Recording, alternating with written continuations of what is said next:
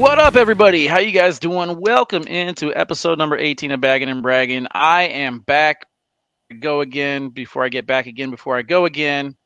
On the road all the time, but Kansas was supposed to be home field advantage for me. Only an hour and 10 minutes away from my apartment, but man, it's been just as hectic as everything else. If you were actually at your apartment to start. Yeah. Again, coming from Michigan State Championships, driving all the way through St. Louis and up here, it was a lot of fun stuff, though, man. We got an interview today with Frank Modlin. We're going to discuss the game changer and how it came to be, as well as his follow through. Talked to him a little bit about the rule changes, and he brought up a good point off the air. He was talking about the ACL changing the rule for the step over and stuff like that, and he said they handled it very, very well, because if we eliminate that step over rule, we're going to eliminate a lot of the really, really cool shots. Yep. So speaking of really, really cool shots, we have airmails, pushes, rolls, and then a lot of you guys have been asking for it, so let's get some awkward knuckle clips in there. My favorite. Yeah, good point there by Frank. Like a lot of people, they kind of need that extra power. We're seeing Gavin Cano do it a little bit, where he's coming across the line and getting that extra push in there. Trey Birchfield does it.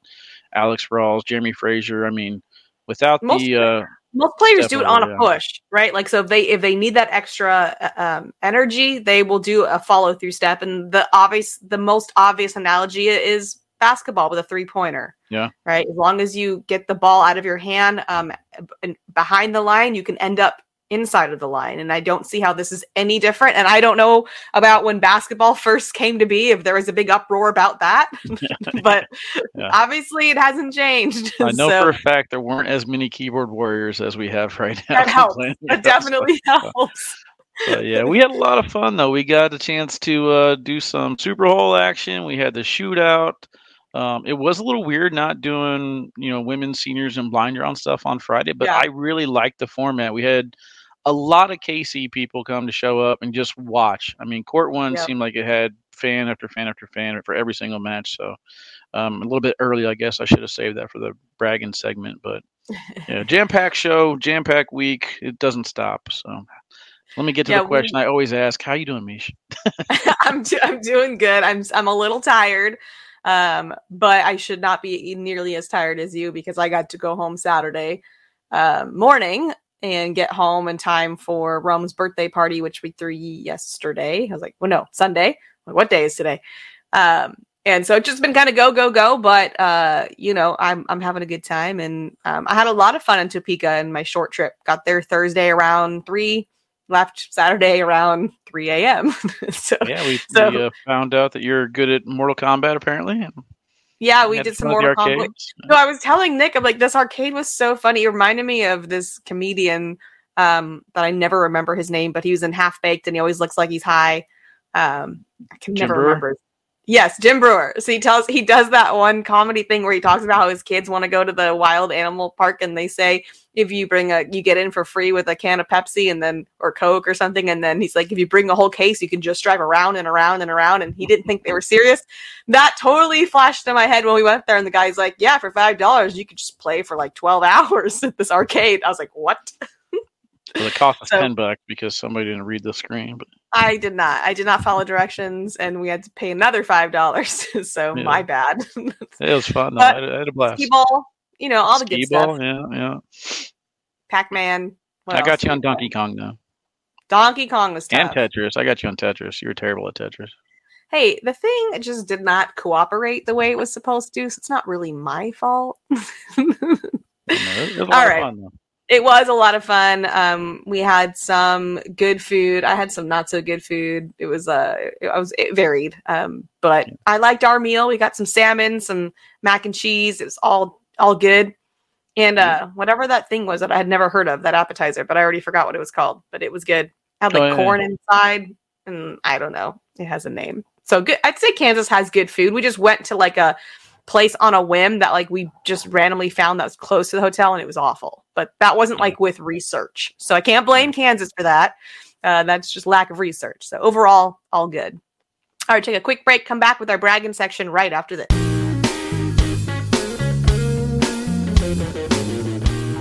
So you kind of already were alluding to what you want to brag about. So go ahead, Wally, finish it off. Yeah, so bragging about the fans and the format. Last year we had shootouts separate from the opens. This year, we're kind of piggybacking all the shootouts. One, it's going to help a lot with the travel. So you're getting a lot more top tier talent because they could travel there, play in the open and the shootouts, multiple ways to get their money back. And I think the ACL did a great job of looking at last season, making some tweaks, and going forward, they're making a lot of tweaks in the right directions. But it creates a fun environment. And I got to brag on my people here in KC and St. Louis. We had a lot of St. Louis people drive up. I got to see a lot of my friends. And for the most part, they were around Court 1 the entire time. Just created an awesome environment. It was fun. I'm still going to keep pushing for trying to get singles on Saturday instead. Not sure how we're going to do that, but just having massive amounts of people around the court makes it a lot more exciting. So why do you feel like that would be better for singles versus doubles? I feel like singles on Saturday creates a little bit more of an excitement. Doubles has its own natural level of excitement. You have more interaction between the players and stuff like that. Whereas singles, I feel like it's, you heard a lot of Jeremy Schermerhorn off to the side hyping up Joe Niestad. And then when we got to Jordan Power and Joe Niestad, I mean, they were just cracking jokes at each other, going back and forth. And I'm like, if you have that on Saturday, that court is just loud. It's, going crazy over that type of match. But, it was still decently loud Sunday, but there's only like 30 people there. Yeah. And I think that's the type of thing that the sport needs. Doubles on Sunday, I don't know how they would actually do it with rounders and stuff, playing rounders on a different day, but the ACL smart, they'll figure out a way to do it. I got faith in them. Yeah, I think that's a challenge because you guys finish on Sunday around like mid-afternoon, right? And then you'd start cleanup. Doubles goes till 9, 10, 11 at night. I mean, did you guys finish at like 10 p.m. or something for doubles? Yeah, but I mean, I'm not necessarily sure how long the actual tournament portion goes, and then there could be a fix on that as far as like maybe getting 4 different brackets or something instead of doing 2 different brackets to kind of speed up the time. I don't know. It's something we'll have to kind of look into. If you did rounders, if you did rounders separately, then you could finish the tournament portion. Yeah, quickly. So my idea, and I'm not sure a lot of players are going to agree with me, is do rounders on Saturday like you normally do, but then do singles on Saturday night and then do the doubles Sunday morning. But I think singles takes longer though, and doubles already ended at like 10, 11 p.m. So I don't know. I mean, it's all a valid discussion, but it does seem like logistically, like it's just so difficult to cram it all in that weekend, right? And plus you have to have the cleanup time. So that's definitely challenging. And then last thing I'm kind of bragging on, you can see I got my new Spark apparel gear. Love getting mail days when you come back. So Spark hooked it up. I got like a whole jumpsuit over there. I got it. Our Team K9 unit jerseys are in, so I sent those out this weekend. Got a couple hats. I don't think I bragged on this, but I've been getting a lot of compliments on this tumbler from Mercked. He did a really good job of laser engraving that for his first time ever trying to laser engrave anything, and it's flawless. It looks really, really good. So we're going to give away a bunch of those. Not these. We're going to give away some tumblers with the engraving on it. This particular tumbler was pretty expensive. But, they're not cheap. They're definitely. We looked into them back in Girls Store 2 days, and there's like no margin. So. Yeah, mine's a Yeti. Theirs is going to be a Forgetti. It'll be fun. Forgetti. It still holds water and it still keeps it cold. You don't need to have Yeti. It's fine. I got mine on Amazon. It works great. I don't know what it is. Forgetti, as you say. You got anything? Yeah, I'm bragging on my boy. It's his birthday today. We're recording this on April 25th, and Rome turns 8 today. Happy birthday, Rome. Super excited for Rome. And, I feel like I just feel very lucky to be his parent. He's such a easy, good kid. And it's just, he's just enjoyable. Nick has done a great job raising him. Oh, I have no part in this. He is a lot like his dad, to be frank. So Nick's like really kind and thoughtful and warm, and Rome has all those qualities, and funny, and Rome's hilarious. And he did get a lot of his dad's qualities, which I'm happy about. And he's just a good kid. So happy birthday to Rome, 8 years old. And just excited for the whole parenting thing. I am not the type of person that like wanted to be a mom my whole life, or like played house as the mom, or even babysat, like nothing. I was never that person. I didn't want a big family, like just not that kind of person. So I didn't know how this was going to go for me. I never thought of myself as the most nurturing of people. And so I've just really enjoyed raising him. So yeah, when you have good kids, it makes it easy. So I think I told you that I gave the kiddo. She just turned 16, got her license, but I gave her a credit card. $500 limit to stay under there. She yeah. messaged me the other day and she's like, "What's the balance on the card?" I was like, "You're supposed to be keeping a detailed, pluses and minuses transaction report, and you're going to turn it into me at the end of the month." So I'm thinking like this girl went over $500 budget in 3 weeks. Man, I was getting ready to be so mad at her, and I pulled to see she spent $37, and she Oh my God, that's it. She bought gas, basically. she bought gas and had like 2 other transactions. So it's like, okay, so I got to tell her that it's not all just gas only. Like, you can go shopping, buy some clothes. She's all nervous. Yeah. So, but it's easier to be a parent whenever they, they're good and they actually have consciences, and you just want to. Speaking of which, funny story about Rome. I took him to see Mario during spring break. Did I tell you the story already about the candy? No. Okay, so I took him to see Mario. He really wanted to see it. It was right after Easter, so we had all this candy. So I said, just put some of your candy in my purse. There's no reason to buy it there. We have so much of it. I just don't want more. Mm-hmm. And he goes, "Well, isn't that illegal?" And I'm like, "Well, it's frowned upon, And so I'm like, just do it, Rome. So we get there. He's eating his popcorn. First lesson is it's only illegal if you get caught.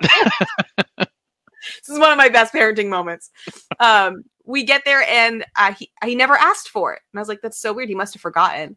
We get in the car. He's like, "Mom, can I have my candy?" And I was like, "Oh, I thought you forgot." He's like, "No, I just didn't want to eat it in the movie theater because it's illegal." I'm like, oh my goodness. That's my kid. That's good. I'm trying to get him to break the rules and he refuses.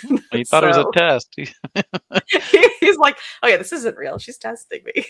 Oh man, that's good stuff though. Oh, yeah. So there you go. That's how he is. All right. We're going to get into our interview with Frank. Speaking of really awesome, good people, we're going to get into our interview with Frank right after this. Don't go away.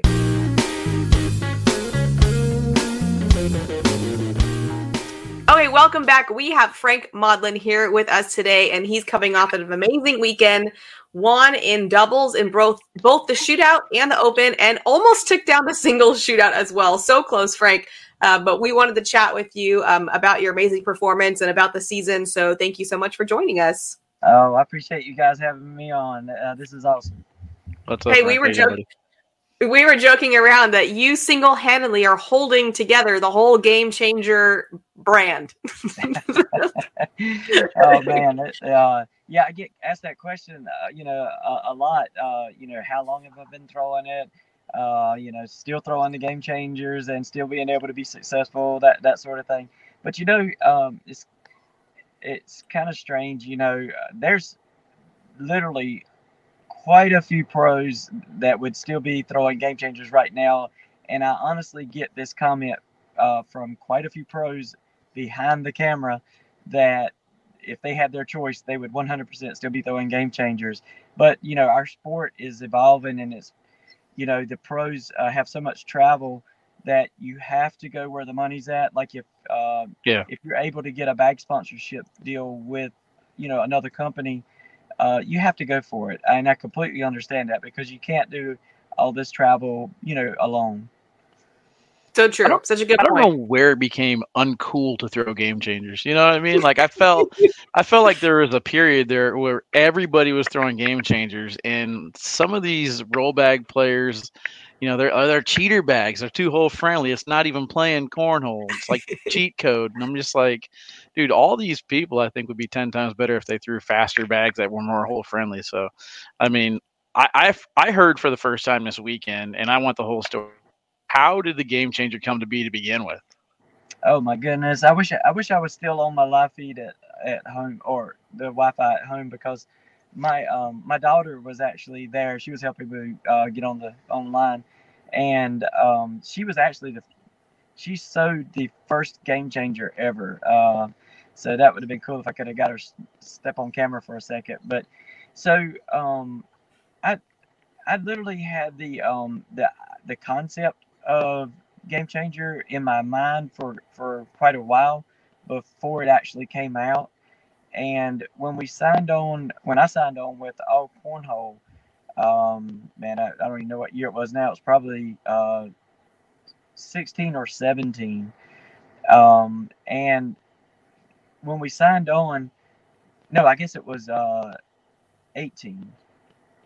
So it had to have been either right at the end of the season, 17, or in the beginning of the 18. Chad Littlewood, the owner of All Cornhole, wanted the players to come up with like their signature series bags. Little did I know that he just wanted a graphic design. He wanted us to send him a picture of a race car or or airplane or whatever.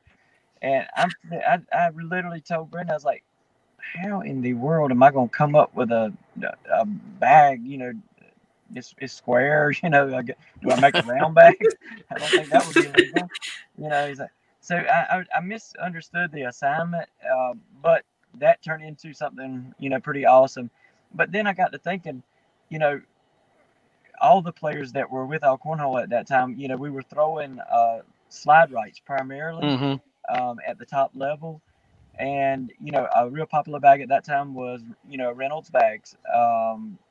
And even at that point, the Reynolds bags were a little more hole friendly than our slide rights.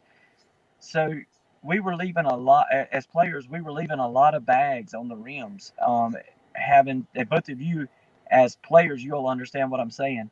When you leave bags on the rim so much, it forces you to make decisions, high risk, high reward type decisions in matches. So am I going to continue to try to step out and, get that bag, or am I going to go up and shoot it, where the other players weren't having to make those decisions as often? So you literally could throw the same level as far as skill level as another player, but you were losing Just more often. Hung up. Yeah, so it got me to thinking that this might be a really good time to kind of throw out that concept, because, everybody knows that, it's a square bag and it's a round hole. So your corners are where the most resistance comes from. And I thought that if we pulled that resistance from the corners of the bag and still had your full slick side on the other side, that it would make it a more hole friendly bag. Little did I know that it would make it as good as it did. But it was once Logan is my youngest daughter. She I talked her into sewing that first bag for me, and we started testing them, and it was immediately like you could tell the difference. What was Chad's reaction when you brought him a bag instead of artwork? That's funny, man. So like for several weeks in a row, he's chatting. I mean, he's sending me messages and saying, "Frank, everybody else has already got theirs in," because he's still waiting for that graphic design. And I was sitting there telling him, I was like, "Chad, I'm working on something. And I could tell his patience was getting a little thin. So I finally got up my nerve and said, I got something to show you. I don't want you to think I'm crazy, but I want to show you something. And he said, okay. So that led to, a call. Well, actually, I sent him a picture first. I sent him a picture of the bag, and it was really rough looking. But it had, the patch sewn on, on the bag. And he immediately sent a message back, immediately, and said, what the... And he is that, and then it was almost immediate after that. My phone rang. He called, and I guess it was probably an hour and a half long conversation. And by the end of that, actually, maybe a halfway through the conversation, I could tell that he was going from, okay, quit wasting my time, to, oh my God, you're onto something here. Yeah, well, we I really wish might have I wish my something mistakes were financially as gaining as this. I make a mistake and it ends up costing me a lot of money. So good on you. Congrats on that, man. That's awesome. Frank stumbles into one of the most popular bags. I remember that was my first. I'm pretty sure that was my first bag that wasn't like a Big Five, or I think I had slide rights too, maybe. But then that was we all started on slide rights. Yeah, slide rights and then Game Changers. Oh yeah. There's so many. I mean, you would not even begin to believe how many of those exact comments that I get on the norm. Like every time I'm at a tournament, I get those exact same comments. but it's kind of strange. It seems like that a lot of the perception out there is that Game Changer is kind of like a beginner bag, and it is you guys probably would agree with this. It is an unbelievable beginner bag because the way I describe it to everybody, the reason I think it's been so great for the sport in general, we grow from the bottom to the top. We couldn't survive with just the top level players. Right. Our entry level players are our bloodline. It helps us grow the sport tremendously. And a lot of players our sport had grown to the point where we weren't really a true pro division at that time, or had a pro division at that time, but we had a lot of entry level players that were intrigued with the sport. But when they would come into these local areas throughout the country, no matter where you were at, you always had a Matt Guy or a Jamie Graham or somebody at that venue, or several of them, and they were getting beat pretty quick and pretty handily. These entry level players, and they're how all of us are. We're all super competitive. We're not gonna get our feelings hurt, but so many times before we're like, I'm done. I'm out of here. I appreciate the whoopings, but see you later. But with Game Changers, they were seeing a little success earlier. Like you hear it so often that one of the things that the upper level pros get frustrated with is some of the bags don't look like it's going to end up in the hole, and they end up in the hole. Well, to an entry level player, they see that as, hey, I just put it in the hole. I don't care how it got there. I just, and it's really made the largest improvements at that level. But what I was telling you earlier about so many pros, and I would never mention names, but so many pros would still love to be throwing Game Changers if the economics of it, worked out correctly. Right. And I'm not saying there are a lot of great bags out there. I would never ever pretend that there's not. There's a lot of great brands out there. Yeah, it's a good problem to have, man. We're getting too diverse. Yeah, that's right. But yeah, so but what the reason that the upper level pros say that behind the scenes, and I would be just like them if I were on the other end. I would say it behind the scenes for sure. They know even at the top levels that Game Changers, if you are throwing really good, like you're hitting all your targets, then that hole friendliness frustrates a lot of the other styles of throwers, because we can counter those blocks in so many different ways. I'm not trying to throw him under the bus or anything, but you throw a set of Game Changers in somebody like a Damon Dennis, or even like Matt Guy. I've always said that if Matt Guy if he ever became a Game Changer thrower, that we're all going to be fighting for second place at that point. Everyone in the game will 100% be fighting for second place, because if you notice Matt Guy's throw, he doesn't have the flattest bag in the game. No. Right. No, and Mr. Damon Dennis is one of the best players in the world still, and he does not have the flattest bag. But the way they work that is, you literally are coming in on purpose, almost like a flight that's coming in, and it's not the flight that you enjoy landing on. That's coming in, like. Yeah, I've been telling a lot of people that too. Like, don't worry about throwing a flat bag. Let the slick side of the bag flatten out when it hits the board and do the work for you. And you got people like Meesh over here throwing 100 miles an hour and off the back of the board and Meeshing it. So. I'm so angry. Yeah. But using those angles is what it's all about, though. Like, I can't throw a roll shot or anything like that. I'll have one every now and then. You do. We've seen you roll. Oh, Meesh. He calls it a hopper. Remember, or we got a hopper. Oh my goodness! Yeah, I joked with Wally the other day. I said, "Don't you even call that a roll bag? It doesn't deserve it."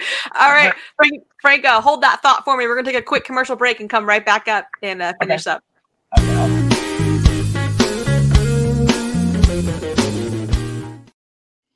we were talking about Frank's, whatever we want to call it, hop, roll, flop, whatever it is. But I have a different question for you, Frank. Frank's finger.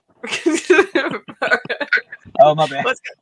Yeah, that's a nice view of your hand.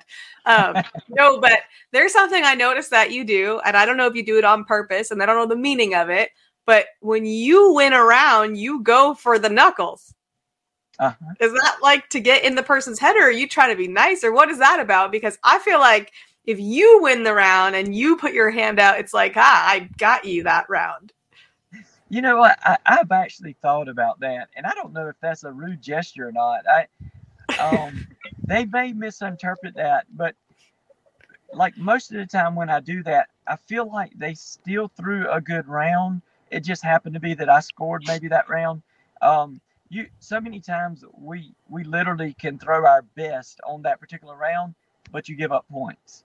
So that's what I mean by it. I certainly don't mean it as a jab. Yeah, I probably told you, Bernie.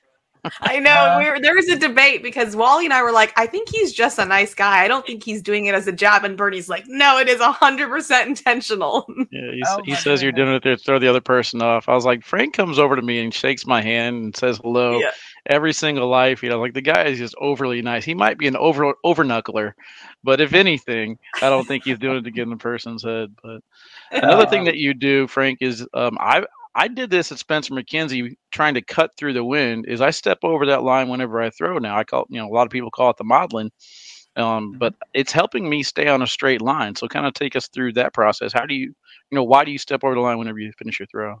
Wally, you really nailed it right there. Of course, everybody kind of knows the story of why I started doing that. I was a right foot forward stationary thrower for 10 plus years.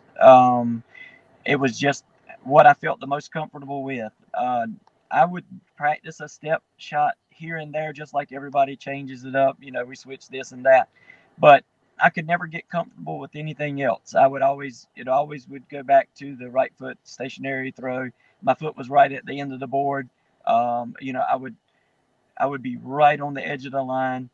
And the reason that I had to keep coming back to that was I felt like anytime that I moved back and tried to throw, or if I tried to step, where I saw the most errors was with my airmail. Like staying at the front of that board with my right foot stationary, my airmail was a much higher percentage. So I would always go back to it. So then life happens.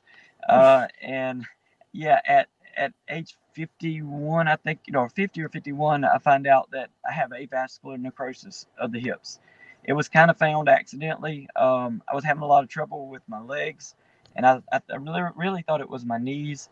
I didn't have a whole lot of hip pain at that point, but when we were doing x-rays of my legs and my knees and stuff, they actually accidentally found the avascular necrosis in my hips. So real quick, avascular necrosis basically cuts the blood supply off to your hips, and your hip plate or your hip actually dies. So it disintegrates. It literally just, or the ball of your hip actually. But you talking about the bone? I'm sorry? You talking about the bone, the joint, or like the tissue or the stuff around it? No, the actual, so mine was the ball of the hip. Mm-hmm. So that's one of your major joints of your body, and it pivots. It's a circular pivot, and with mine, the ball started at the top, and it started flattening, and it came to the point where it was completely like, it's almost like if you had a ball and you started taking the air out of it. It started to flatten until it became almost completely flat. And what it got to, I was talking to my my surgeon. I asked him, how long would I be able to go without having hip replacement? And he said, you'll know. And I literally got to that point out in Las Vegas. I had pushed it to the limit. I really couldn't even hardly walk. This was 2022 last year. No, so that was my first one was in 2020, I think. Okay. Yeah, so I did my right one about a year and a half, or maybe closer to 2 years before I did my left one. But yeah, so he told me, he said you'll know, you won't, there's no doubt, and I did find out the hard way. But yeah, so what it got to the point where I really wasn't walking. I was just doing everything with my left leg and just kind of throwing my right foot forward, my right leg walking when I was just walking, trying to walk. So stepping over the line helps your hips. So what happened during I might have my timelines wrong here, but so here comes COVID right during my surgery time or my recovery time, and as bad as it was for the world, it did leave some opportunity for me to be able to get in a lot of practice of trying to figure out what was I going to do, because I found out real quick after replacing my right hip that there was no way that I was going to be able to finish or play that season on my right hip. So I had to find out, all right, am I going to step? Am I going to go to a left hip or left foot stationary stance? And Jamie Graham had done this throw before I did it. He didn't follow through every time, but he did a little follow through step, and I remember he was super successful with it. So that's kind of where the idea came from. Jamie's one of the top players in the country, and if he can do it and be successful with it, it's got to be something to it. So I started trying it. I started it was off my left leg, so that was taking the pressure off my right hip, and so I would put most of my weight on my left leg and throw. And I'm a big numbers guy, like stats guy. So I'd started charting everything, and I would chart every kind of throw that I could throw. But every time it was coming back to my my straight shots, it was not even close. It wasn't even close. The step and the follow through to any type of stationary or like a traditional step throw where you just step and throw with the stride. That's where a lot of people don't quite understand it. They think that I'm stepping and throwing and using the foul line as part of a step throw. Right. But it's not. Mine is a throw and then a follow through. Right. You're right. Yeah. I think Isley put out a pretty good video of that before with you and Birchfield both stepping across the line, and it shows the bag is out, and a lot of people are, it's kind of weird because I do it, but I'm worried about my knee and my ankle landing too many times on it and putting those extra placements on it. But you're saying that it helps you out with your hip movement, but it keeps me straighter. It looks weird. A lot of people aren't used to it, but I mean, I don't know. If they take away the step over the line thing, I think we're both in trouble, though, Frank. I don't know. You know what? I think the ACL did an amazing job last season with the rules change. I was a little nervous at the beginning. Even Chad Littlewood was a little nervous for me because I had gotten so comfortable with it so quick. And he called me as soon as the rules came out and said, Frank, is this going to affect your throw? You might want to start thinking about it. I left my building, my practice building is a couple of, when I did that little drive earlier on the video, that's what I did. I drove down to my building. It's just a couple of lots over from my house. And I immediately drove down and started doing video. And I could do 100 shots, and 100 out of 100 is I'm not going to break that plane before I release the bag. And that was a big relief for me, like a huge relief, because at whatever we call the top level, you've got to be performing on your A level, A+ level to be. You can't be learning a new way to throw. Right, that's not going to work.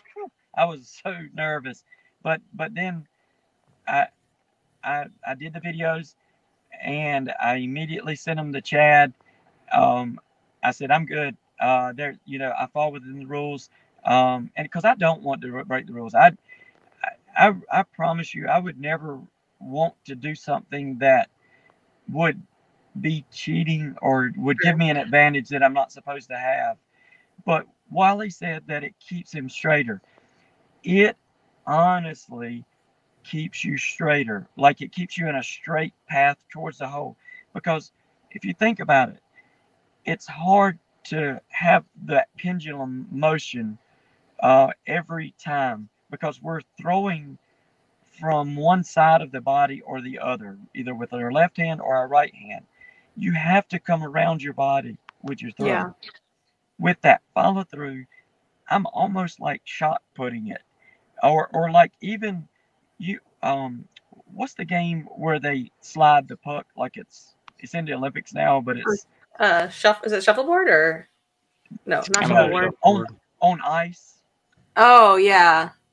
What is that's got a weird name. Yeah, I would have been able to tell you until you asked me. but curling. Yeah, I was like, it's a name that has nothing to do with what it looks like. I know that. Right. So if you think about curling, if they had to swing something with that object towards their target, like if they had literally had to swing it like a side motion from like maybe a bat, swinging a bat or a golf club or something like that, you imagine how many times, like how much more accurate they are with that shot put, straightforward motion, push motion. Gosh, and you're gonna bring roll shots into curling? Kidding me? Hey, we got to get this thing in the Olympics somehow. Yeah, well, whatever. We should be there. I think Frank, you need to say you're welcome because there's gonna be a lot of people that watch this and now they're gonna start stepping over the line. You might have fixed their throw, man. Yeah, you fixed their throw. I see. And you guys see it more than I do because you see the field of players more than I do, but we're seeing it so much more often. And I'm even starting to like see some like the really, really younger players starting to do it. And that tells you right there that there's legitimately something to it. And it bothers me a little bit when and it's never the pros. The pros, I have some pros every now and then that'll joke with me a little bit about it, but I never have pros that act rude or anything about the style of throw that I'm doing because most of them know the story. But on some of the social media platforms, I try to stay off of that a lot. They attack it quite a bit. Yeah, but it's honestly, it's not their fault. It's not their fault that they're attacking it. I mean, I know that they're speaking the words or whatever, or typing, but it's from a lack of understanding. I guess. If they truly understood, the principle behind it, like Wally said, it literally keeps you straight. You're not breaking any rules.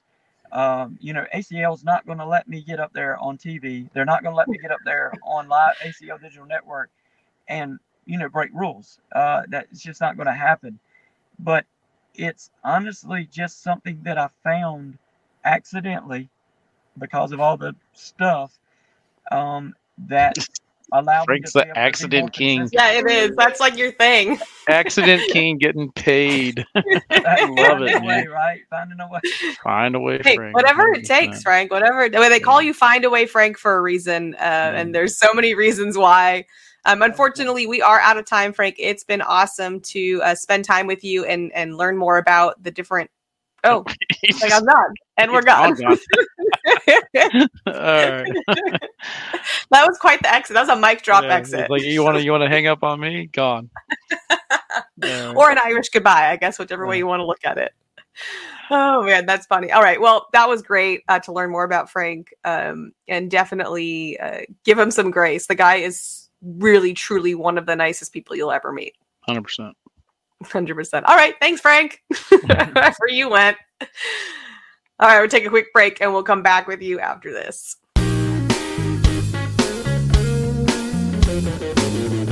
Welcome back. It is time for our highlights. Wally, what'd you cook up for us? I've decided that we have so many awkward knuckles now that we are going to start doing a little awkward knuckle collage and awkward moment collage. So let's go Yes. ahead and start there, along with our airmails, pushes, and rolls. And there was a lot of airmails, but this is what I want to see. This is the most entertaining. Oh, this is when he threw the bag up. So I missed. Hold on, does it show? Because I missed when he threw it. No, it doesn't show when he threw it up there. So It basically, doesn't. Okay. he was not happy with his previous shot being off to the So he was side. just like throwing his bag like in frustration when you just like okay, and then it just got stuck in your new rafters. Yeah, so he got the he got the one stuck up on that long toss, and then he has this one stuck up here. I mean, he can't help He it. did? Oh my goodness! I didn't know he was responsible for the other one too. Yeah, it was like 50 feet in the air. He threw Eric Davis's bag up there in the long toss, and he got stuck in the rafters. So Oh my god, that's easy. hilarious! I love you, buddy. All right, so we talked about Frank's knuckles, and Yeah, here Frank we is go. becoming the king of awkward knuckles because he's over knuckling and so polite. and then we got the stalker, Hunter Thorne. He's gonna walk it down. Total stalker. If you go back to the end of that real quick, he kind of got turkeyed at the end of that one. So he got turkeyed by. Oh, when you get the high five combo. Yeah, and then this is just probably the most awkward knuckle I've ever seen. And then we got double self knuckles. Just ignore me. I'll self knuckle myself. Sammy Soto, poor guy. All right, we should have saved that for the grand finale. I guess I love. Oh, we totally started with the best one. All right, so let's go ahead and move. That's it for awkward knuckles. Yeah, okay. There's still some probably I missed, but that's a good start. So good. Wally, those commercial breaks I was telling Nick when we were watching at home need to just be all awkward knuckles. I'm working on it. I am working on it. Yeah, we will have a full 2-minute awkward knuckles, but I want you to put together some beats that are almost like clown car. You're like, okay, yeah, I'll do something yes, totally. I get the vibe. Yep, I got it. Assignment understood. Okay, you want to go to airmails? Yeah, let's go ahead and go to airmails. There's a bunch of them. I mean, there were so many beautiful rounds at these opens. There were like it was set up with a roll shot into an airmail. I mean, multiple collects, and then Justin Bird Jr. doesn't care who he is, getting the and one on Frank Modlin. But I mean, look at some of these early airmails here. They're landing on the pile and taking multiple shots. I mean, if you're off by half an inch, these aren't happening. Exactly. That's such precision. Backside after backside after backside. This one here is like 30 feet in the air. Was it? You can't tell from that angle. Yeah, he needed to hit that airmail to stay alive. He threw it about 30 feet in the air. Was able to drag it. Grab on the right side. And the cool thing with airmail highlights is you're able to get a lot of different talent in there. Here's another situation. Beautiful round. Good cut around shot. Immediate next bag was a huge airmail. Then right after that, Austin hits the push for a 12-on-12. Ooh, I remember that one. The Future by Nick Thompson. The Future. I think that's a good name. Yeah, I love it, man. The kid's a human highlight reel. Ooh. Ricky G. Grab it. How about Ricky G this weekend? I know. Oh, how about that mullet? Yep. Yeah, see, if you get yourself a mullet, Meesh, you could do that too. It's 100% not happening. Nor is it worth it. I don't even understand. Good grab there. Side, backside. Alan Rawls' airmail was a huge storyline. I mean, he hit time and time again. Backside, angry he didn't get the collect there. This one, he is able to go a little bit shorter and get the drag. Big points on that one. Same thing here with Jacob Foreman. This is the crazy shirt. I could not with that shirt. Yeah, I think it was multiple awarenesses. So his mom just came out there. So from you can't tell. It just looks like a crazy psychedelic. Yeah, it had like all the ribbons on the side. It was pretty cool in person. But airmail show. I think this was only 2 out of the 6 they hit that round. This airmail right there by Josh Holland. I don't know if you want to go back a little bit on that one. There was a time where I was like, okay, great job there by Cheyenne pinching it. There's no way he's getting that one's never mind. He got it. So frustrating for her, right? You're like, come on. What are the chances? And Justin Duke, give him time. He's getting back into it. He doesn't know he's not supposed to end one himself. Well, it's not ideal. He rebounds right here, though. Good backside collect. Grab. Yeah. And then again, Holland just a little 2 for 1. This was another beautiful round. Again, roll shot into airmail drags. I mean, it just makes our job really easy whenever we see these highlights over and over again. I think I said at the end of this video, we had 46 highlights just for singles alone. So crazy. Oh yeah, that's not even I double. talked to Trey about it, and I'm like, hey, we're gonna have to get more storage, so he's gonna send me a larger storage device. Good. So we don't want to miss these opportunities. We ran out. We ran out of replay time. When did you run out?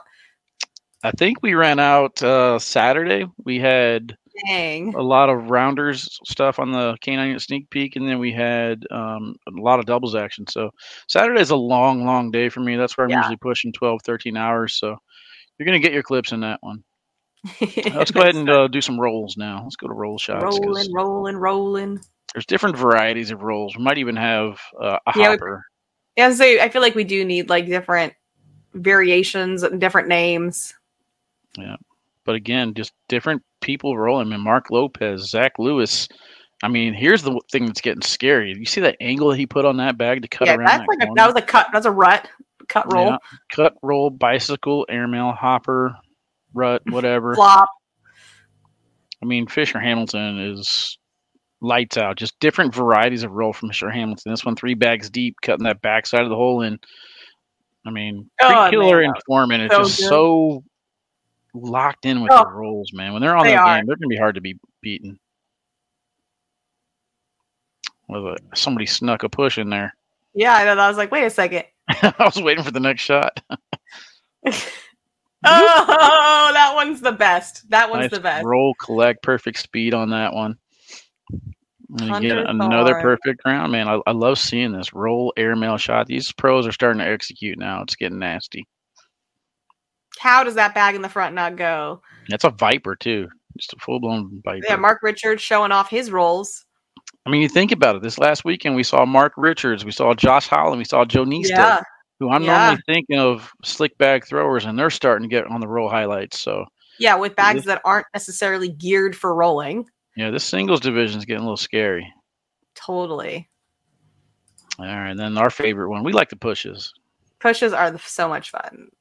Maybe just because I know, well, I can't do rolls either, but I really can't do this at all.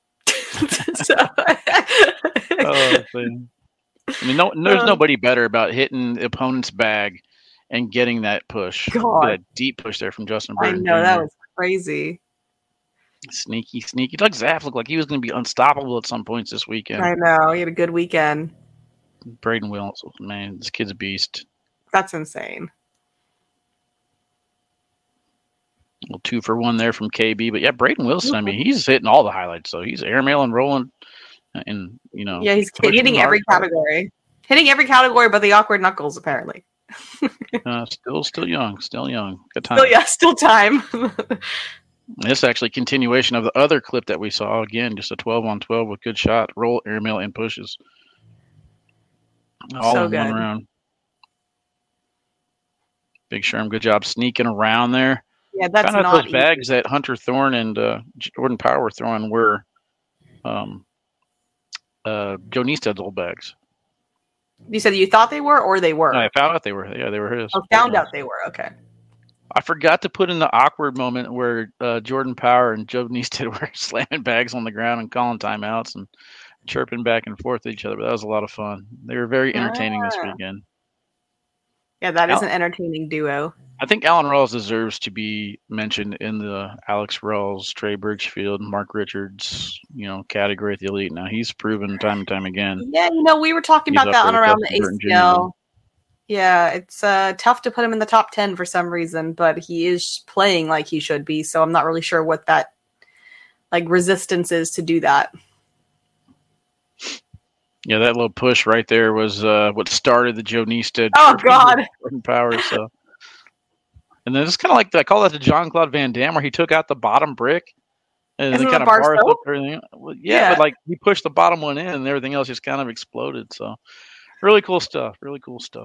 That was awesome. Good job, everybody. Way to put on a show. That was just singles, right? You said? Yeah, a lot of those were singles, yeah. So, I mean, there's a couple clips trying to put everything together. I mean, I don't have much time for stuff anymore, so hopefully the equipment starts working, because saving it into different files or not even saving it at all right now, it's been a 2-day struggle trying to find where all these videos are, but Trey was able to get me squared away around I think 11:30, and then we started recording at 1. So Oh, geez. yeah, I did the best I could, but I think the that was awesome. highlight reel made up for it. So we're gonna do that going totally. Forward. All right, guys, that's all we got time for today. Thank you so much for joining us, and we'll see you guys all next time.